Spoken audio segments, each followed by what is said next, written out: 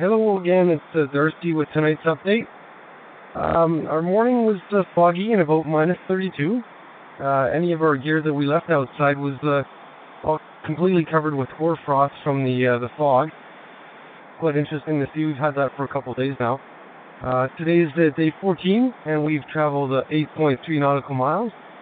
As far as gears going is concerned, everything is holding up quite well to the difficult conditions that we're facing. However, our bodies are starting to show small signs of use. Everybody's suffering from some sort of skin rash, fairly minor, and we're all suffering a little bit from aches and pains as well, fairly minor as well. I guess that's to be expected. We've traveled so far about 90 nautical miles, hauling our sleds through really difficult ice.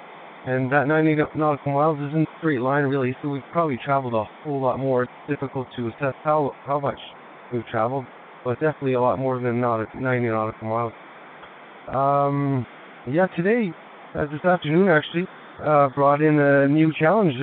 We came across an open lake of water, which we couldn't circumvent as far as we could see to the east and the west. It carried on. It was about 40 feet across, and we decided that we were going to swim it. We knew we were going to have to do this at some point.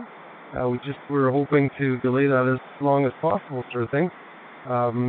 So after discussing a bit of protocol and safety precaution, our team got together and we started building a trimaran or catamaran. We put all our sleds together, the three of them, and braced them with the skis.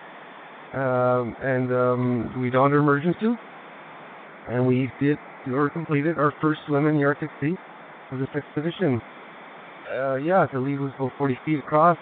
Everything went without a hitch. It was not a problem at all. It was quite well done. It is, however, a slow process, and it cost us about an hour's worth of travel time, which is something we want to avoid, but sometimes we have to do it.